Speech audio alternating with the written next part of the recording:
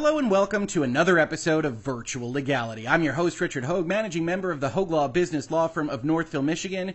And today we're going to talk about something a little bit different. Pop culture, yes. Video games, no. We're going to be talking about one of the most popular movies on the screen right now. That is, of course, Top Gun Maverick, the sequel to the 1986 movie Top Gun that, at least in video game land, had me crashing planes instead of landing on aircraft carriers throughout my youth.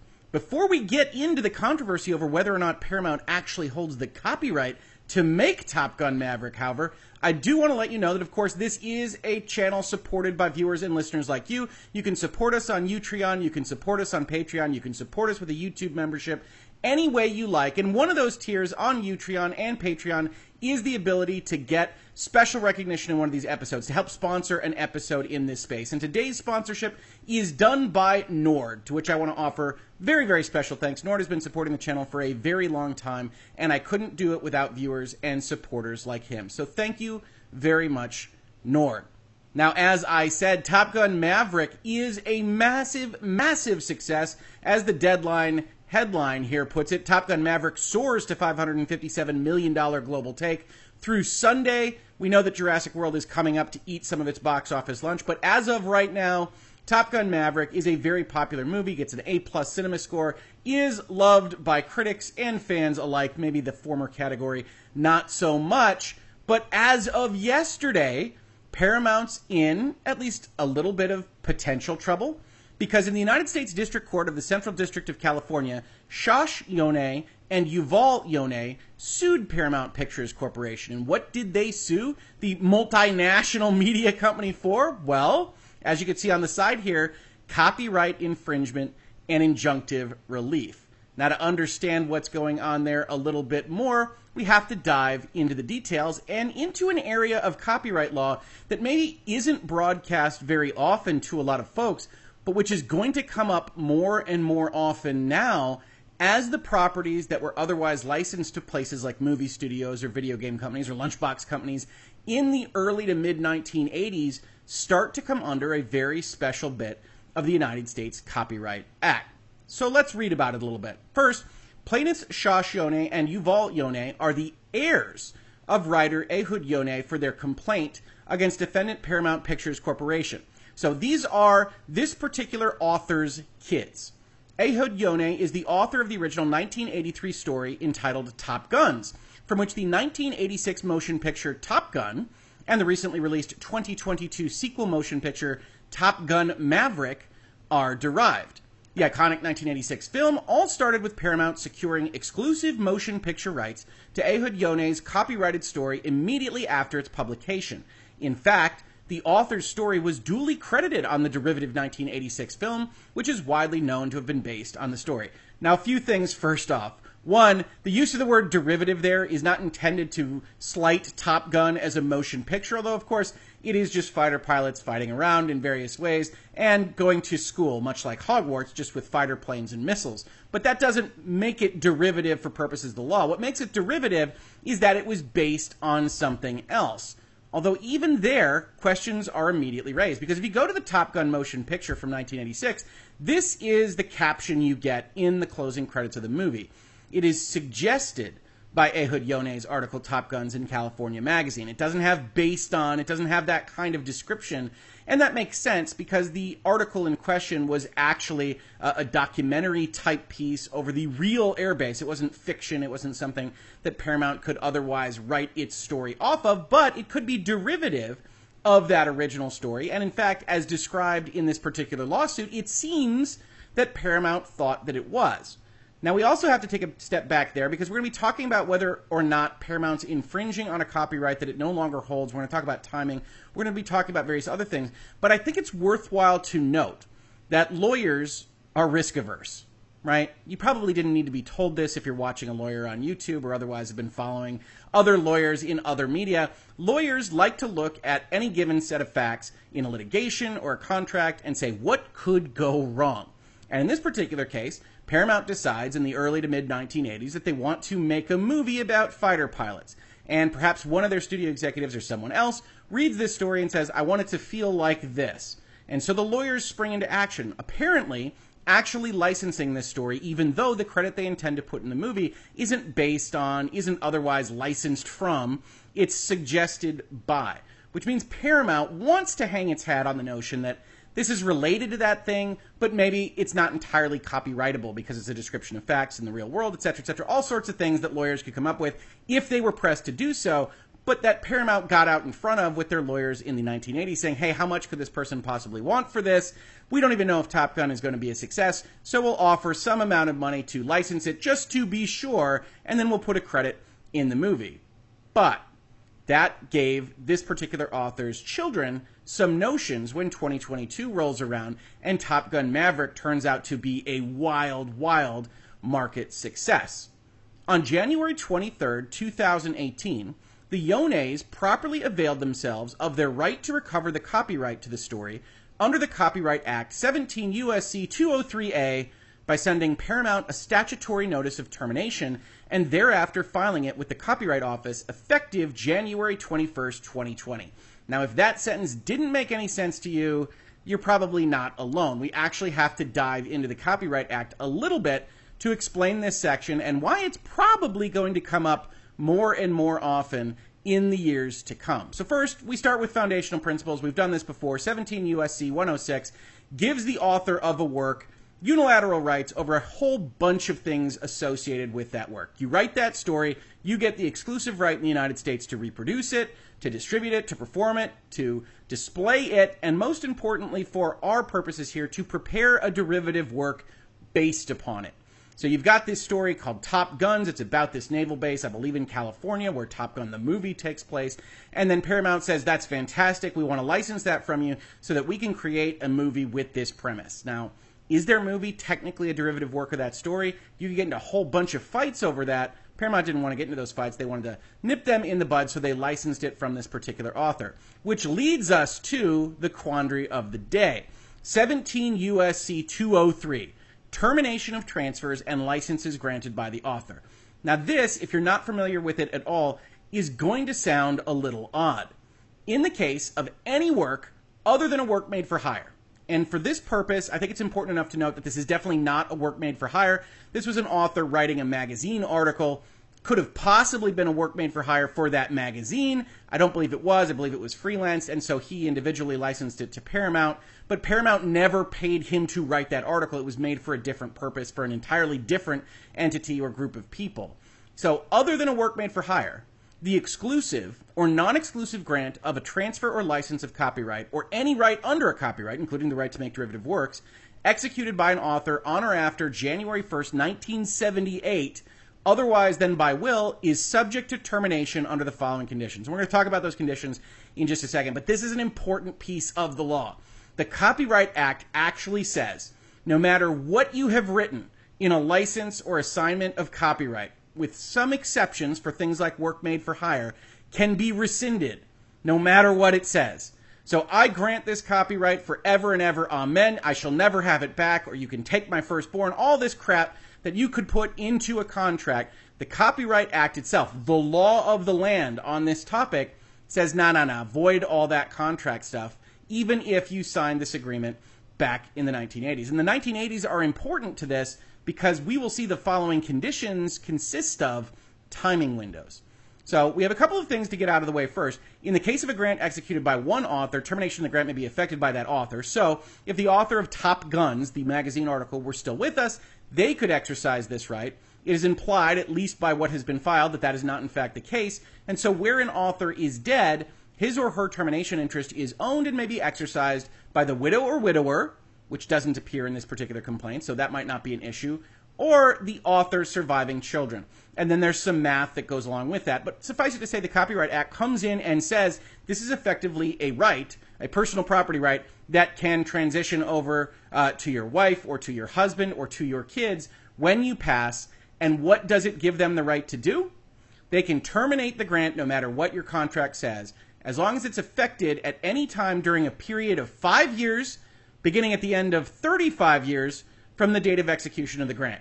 And we'll talk about this in just a second, but suffice to say, you take when the grant was made, you count up 35 years, and then between 35 and 40 years, in that window, the right can be terminated but there's other timing components, the most important of which is you have to give the party that holds the right at least 2 years' notice. This statutory code continues with a little bit of extra detail, or if the grant covers the right of publication of the work, so if it was republishing this particular magazine article, the period begins at the end of 35 years from the date of publication, or at the end of 40 years from the date of execution of the grant, whichever term ends earlier, if you were trying to hold it in your back pocket. None of that matters for our purposes because this was a grant separate from the publishing of the original work to make derivative works like movies featuring Tom Cruise, and so we count up 35 years, which I will tell you, spoiler alert, we'll see in the complaint, but the 35-year mark starts in 2018 and would go to 2023, give or take. The notice shall state the effective date of the termination, which shall fall within that 5-year period, and the notice shall be served not less than 2 or more than 10 years before that date. So you can't try to get out in front of it and assign it and then immediately say this is going to be rescinded in 35 years. You can't do that. It has to be within a 2 to 10 year window before a 35 to 40 year window. And this is what copyright lawyers get paid for, is trying to hit these things and make sure that they comply with the rules. Termination of the grant may be effected notwithstanding any agreement to the contrary, including an agreement to make a will or to make any future grant. Ordinarily, contracts are pretty sacrosanct in the United States. You enter into a contract, this is a perpetual copyright, and we don't have to think about it ever again. The Copyright Act is one of those primary exceptions that has baked within it this 35-year kill switch. Now, it's important to note that there are a couple of exceptions to this, right? Because when you lose the right to make a derivative work or to publicly display something, you might ask yourself, well, if they take the right away, can Paramount still release and otherwise distribute or make money off of Top Gun from 1986? And Congress put forth in the Copyright Act, yes, they can do that. A derivative work prepared under authority of the grant before its termination may continue to be utilized under the terms of the grant after its termination, but this privilege does not extend to the preparation after the termination of other derivative works based upon the copyrighted work covered by the terminated grant. Lawyers, am I right? But what this basically says is, yes, you can still have your Top Gun. Everything that you made while this thing was live doesn't go away just because we terminated it in this statutory fashion. So it's kind of an unusual termination. It's like that window of time survives, but that's going to be important for this story because of the pandemic and because of when Paramount made this movie. So get excited about that. The other aspect of that is that a further grant or agreement to make a further grant of any right covered by a terminated grant is valid only if it's made after the effective date of the termination. So just because they've announced that it's going to be terminated, it doesn't mean that they can otherwise have a different license that they enter into. But there's an exception to even that, which says effectively once Paramount gets that letter that they're going to lose their rights in 2 years, they themselves can enter into a new license with these people that are claiming to have the right to terminate the copyright. And Congress, as it says in this complaint that we will see, expected them to do so. So that's all of the magic language here. The important part is 35 years after you grant it, as long as it wasn't made for an employer, you can basically terminate a perpetual copyright in the United States. And that's going to surprise some folks moving forward. On January 21st, 2020, 24th, the copyright to the story thus reverted to the Yones under the Copyright Act, but Paramount deliberately ignored this, says the complaint, thumbing its nose at the statute. This case arises out of Paramount's conscious failure to reacquire the requisite film and ancillary rights to the Yones copyrighted story prior to the completion and release of their derivative 2022 sequel. And again, that's derivative from the story. It's not just generally a commentary on whether Tom Cruise is any good in this new movie. But they say, and they posit a reasonable course of events here. We sent in a notice. We terminated on January of 2020. Lo, it is May and June of 2022. What is Paramount doing? In fact, they accuse them of engaging in willful misconduct here. Now, the parties in the jurisdiction, not terribly exciting. And then you'll get a summary of what we just talked about. The U.S. Copyright Act provides an author with the inalienable right to recapture the copyright to the author's creative material after a lengthy waiting period by statutorily terminating without cause prior transfers of such copyright. We can just end this thing at the 35-year mark. Termination is carried out by simply serving advance notice of termination on the original grantee or its successors and filing the notice with the U.S. Copyright Office within delineated time windows. The termination right is the most important authorial right provided by the Copyright Act, short of copyright itself. I don't know about that, but it certainly is important and worth noting. For instance, termination of the prior copyright grant may be effected notwithstanding any agreement to the contrary. Congress anticipated that an author's exercise of his or her termination right would usually result in a new license by the author to the terminated grantee, such as Paramount. To that end, Congress provided the original grantee with the exclusive opportunity to relicense an author's recaptured copyright after the notice or termination has been served, but before the effective date of the termination. You get a right of first refusal, first bite at the apple within that window. If you're Paramount, of course, there's no obligation of good faith negotiations or anything like that, so it isn't exactly as described in this complaint. Under the termination provisions, prior derivative works can continue to be distributed just as before. Thus, the Yone's recovery of the U.S. copyright to the story does not prevent Paramount or its licensees from continuing to exploit prior derivative works, including the 1986 film. It just requires a new license for sequel films and other derivative works completed after the January 21st, 2020 termination date. Now, let's talk about that word completed, right? Because they're going to emphasize that Top Gun Maverick was not completed when the rights to their intellectual property was otherwise ended. But things get weird, right? When you look at the actual exception, it states that a derivative work prepared under authority of the grant before its termination may continue to be utilized under the terms of the grant after its termination, but you cannot prepare things after the terminated grant. So we are going to get ourselves into quite the sticky wicket here when we look at how Top Gun was actually created, right? Even if we grant the complainants their position here, and it seems like a solid one, that they turned in some documentation and that they terminated under this act provision in 2020, we've still got the problem, if we look at the Wikipedia entry for Top Gun Maverick, that Top Gun Maverick's been being made for a long time. In June 2017, well within the window where Paramount held the rights, Kosinski was hired and wrote a new draft of the script. Principal photography took place from May 2018 to April 2019. So most of the movie is in the can in some form or fashion, at least as filmed, in April of 2019. Now, obviously, there's a ton of stuff that goes into this. Post-effects, editing, musical score, a whole lot of things that aren't done when principal photography ends.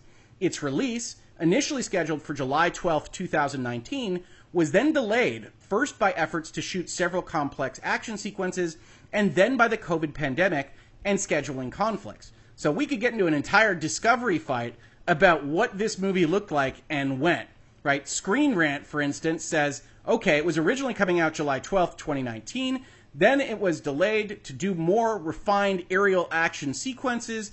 Then it was going to be released in June of 2020, indicating that it would be substantially complete at some point before that in time, one would hope, and then it gets bumped for pandemic reasons. Now, in my opinion, most of these movies are substantially complete that got bumped for pandemic reasons because the movie studios didn't want to release them into empty theaters, didn't want to minimize the profits that they could otherwise make, that they had already spent money on creating and waited for a window that they thought they could make a good box office, and certainly Top Gun Maverick has done that. But there becomes all these copyright questions, right? Because let's posit, for instance, that Top Gun Maverick is basically done and set on a shelf somewhere. It isn't the act of publishing that makes your work legitimate. Once you've created it, once you've put it on film or disc or whatever it is that you do with a modern motion picture at this point in time, you have that derivative work. It's been created. You have the copyright. And if you have the proper license, there isn't an issue with it. So one of the things we would expect to see, and in fact we will see, is Paramount arguing this thing was done. Even if we grant all of your complaints, by the time January 2020 rolls around, it's done or mostly done. And that's where some fighting comes into play even more. So let's continue with the complaint. In addition, because the Copyright Act has no extraterritorial application, foreign rights to the story remain with Paramount, such that notwithstanding the Yone's termination notice, Paramount would always continue to benefit from Top Gun. This is just a U.S. issue, Your Honor, so that's important to note when we look at this as well.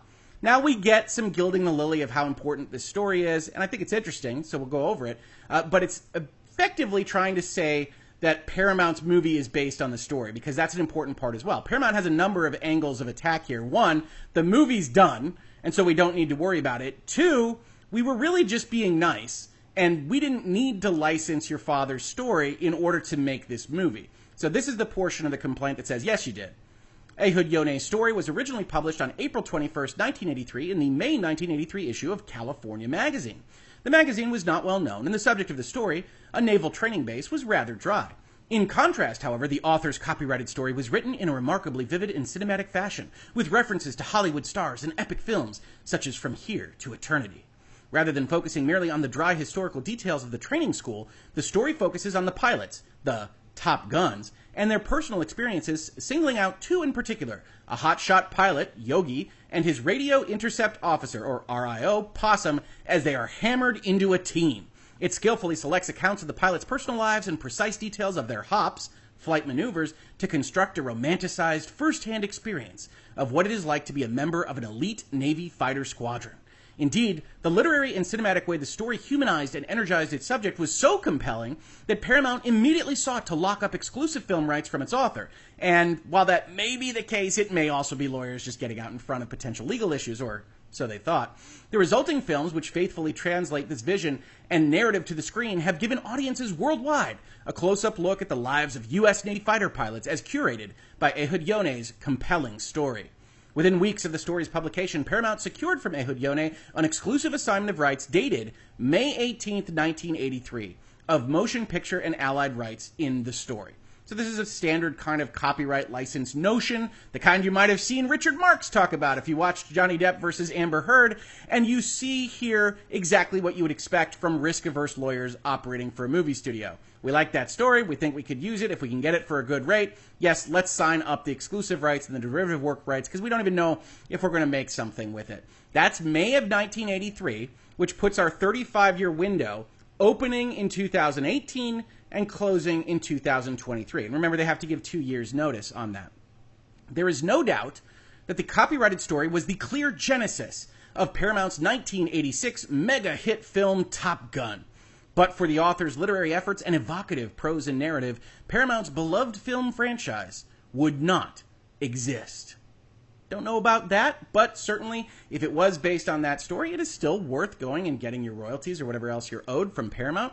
On January 23, 2018, the Yones properly availed themselves of their termination rights under the Copyright Act by sending Paramount a statutory notice of termination, terminating the grant of the author's rights under U.S. copyright in the story, effective January 21st, 2020. Now, interestingly here, they send this notice at the top of the 35-year window, and they could have done it a little bit earlier to hit the 35-year window exactly. So one does wonder whether or not the history here, where Paramount starts building this movie in earnest, affected the Yones' decision to terminate the rights at that point, and then it became a race to actually finishing the derivative work, at least if Paramount didn't want to enter into a deal. So the Yones trying to leverage Paramount into a new deal. You see that from references here made in the complaint.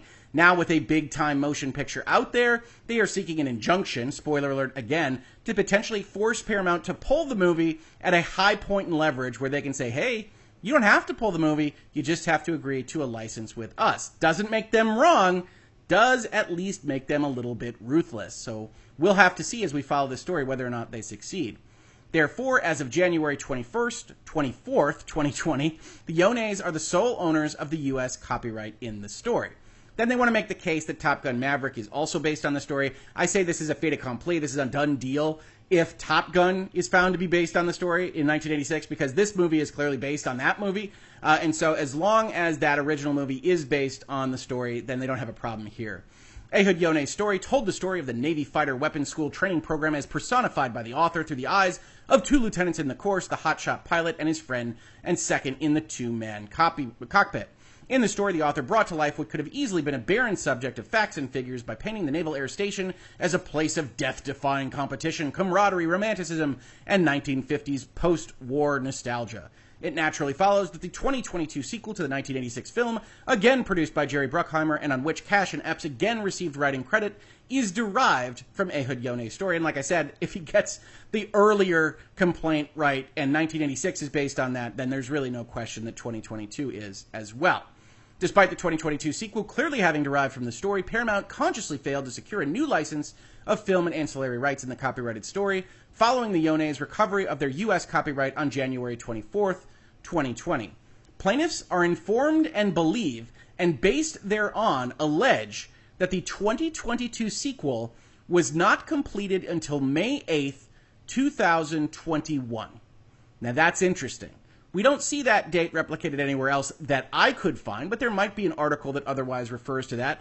I could only research so much before putting together this video, and if there is, that would be interesting in and of itself, because all sorts of questions are raised in copyright on that. Let's say that they're right, and it's not completed until May 8th, 2021. Certainly a lot of it was completed when January 24th, 2020 rolls around. So can you split this particular baby? Can the Copyright Office or this particular judge otherwise say, okay, well, you had the rights up until January 21st, 2020. What did Top Gun Maverick look like at that point in time? Because there's realistically no question that Paramount had the rights to make that derivative work through that date. And then was it close to being finished at that point in time, which we'll see is Paramount's primary argument. We'll talk about that in just a second. Where are you getting this date, complainants? And why do you think that that's fundamentally important to when this movie was otherwise completed? Plaintiffs are informed and believe, and based thereon allege that Paramount was and is involved in the financing, production, and distribution of the sequel. Sure. And without a newly secured license, Paramount's exploitation of the sequel in the United States constitutes ongoing intentional infringement. Paramount was placed on clear notice of these issues on January 23rd, 2018, when the Yones served Paramount with their statutory notice of termination, effective 2 years hence, just like the statute requires. On May 13th, 2022, Paramount responded in total denial of the fact that its 2022 sequel was obviously derivative of the story. So that's their first defense, and we talked about that, right? We see it even in their acknowledgement in 1986, suggested by, not quite based on. And movie studios try to do this kind of stuff all the time. So it's suggested by that story. And Paramount's first argument, and the first argument of any kind of infringement claim, is, nah, it's not based on whatever you think it's based on. They additionally argue that the 2022 sequel was, quote unquote, sufficiently completed by January 24th, 2020, in a disingenuous attempt to bootstrap the 2022 sequel into the prior derivative works exception of termination. Now, this, I think, is actually the lawyers going a little bit too hard. You have to disarm this argument somehow, because we know they're working on it in 2016, 2017, 2018, 2019, and then when January of 2020 rolls around, we know that they've expended a lot of time, material, and effort into making this movie a reality. So when you see this phrase, sufficiently completed, what it calls to mind in my head is the notion of when you can get paid under a contract. Sufficient completion of a breached contract is a kind of notion that says, okay, so you were contracted to do something important and you got it 98% done. And the other side doesn't want to pay you a dime because it has 2% not compliant with whatever you otherwise agreed to in your contract. But that doesn't look fair to the justice system. They say that's inequitable. So we have this notion that if a contract is sufficiently or substantially completed, then you can still get paid, but they can reduce whatever their damages are that they would otherwise lose because it isn't completed to their satisfaction. It isn't completed to what you agreed to. So if you agree to build out a house and you forget the sconces, you still get paid for the house, but less the amount it costs to otherwise replace the sconces. And that's a very simplified version. If there's lawyers watching, they're going to have 16 different exceptions to that. But the notion is, this phrase is, Your Honor, we shouldn't get burned for spending 4 years working on this thing and spending huge amounts of money now that it's popular because they say that it didn't meet some kind of nebulous qualification for when it was completed. Because we were operating within our license when we started this project and arguably when we finished it, at least substantially, and the law shouldn't be used for this purpose, even though letter of the law might suggest that they have a point.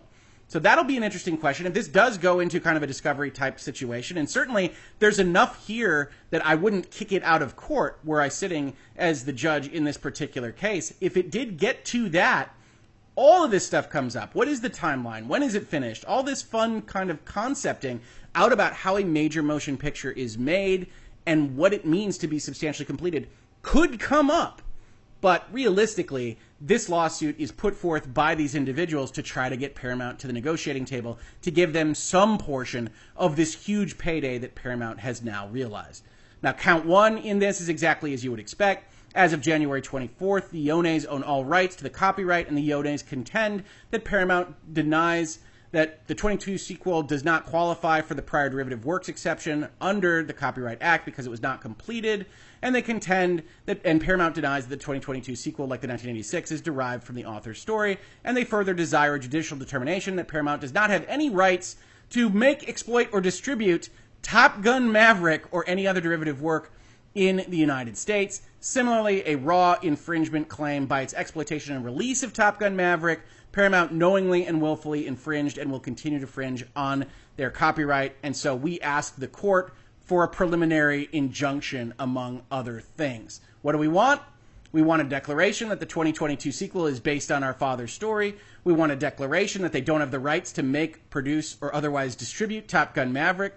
We want an injunction against them producing or distributing it, and we want it now. We want a preliminary injunction during the pendency of the action, effectively asking for an injunction right this very moment to prevent Paramount from actually distributing this movie because of the willful and malicious infringement that they have engaged in. Pretty crazy story for a movie that's currently got $500 million in global worldwide box office, right? So I wanted to bring it to your attention because it's wild, because I don't think a lot of people are actually familiar with Section 203 of the Copyright Act, and I think it's going to come up more and more. You see, we're now in like the 1983, 1985 range. As that rolls forward, there will be more people that otherwise license their copyrights that can pull them back from these studios, that these studios will at bare minimum have to negotiate with, and that's going to be worth following. Now, what do you think of this particular case? Do you think Paramount has the right of it? That they invested in this movie for years before this even came up, and they held it at least mostly on the shelf, and they shouldn't be punished for that, for investing resources in it? Or do you side with the kids of the author here who say, look, that's not our fault that you decided to hold it back, that you decided to spend more years on it. You could have released this thing in a window where you had the rights. You decided not to, and sorry, you lose. The Copyright Act is very clear on this. I'd be very interested in hearing your thoughts in the comments. Now, as I said before, this channel is supported by viewers and listeners like you. Please do check out our Utreon, our Patreon, our YouTube membership. And thanks again for Nord. Special thanks for supporting this channel for many, many, many months at this point. I very much appreciate it. And if you're not interested in any of those tiers or anything else, just subscribing, telling your friends, upvoting, downvoting, leaving those comments like I talked about. Every little bit helps notice YouTube that we are having these conversations. If you did watch it on YouTube, thank you so much for watching. And if you listen to it as a podcast, thank you so much for listening. And I will catch you on the very next episode of Virtual Legality.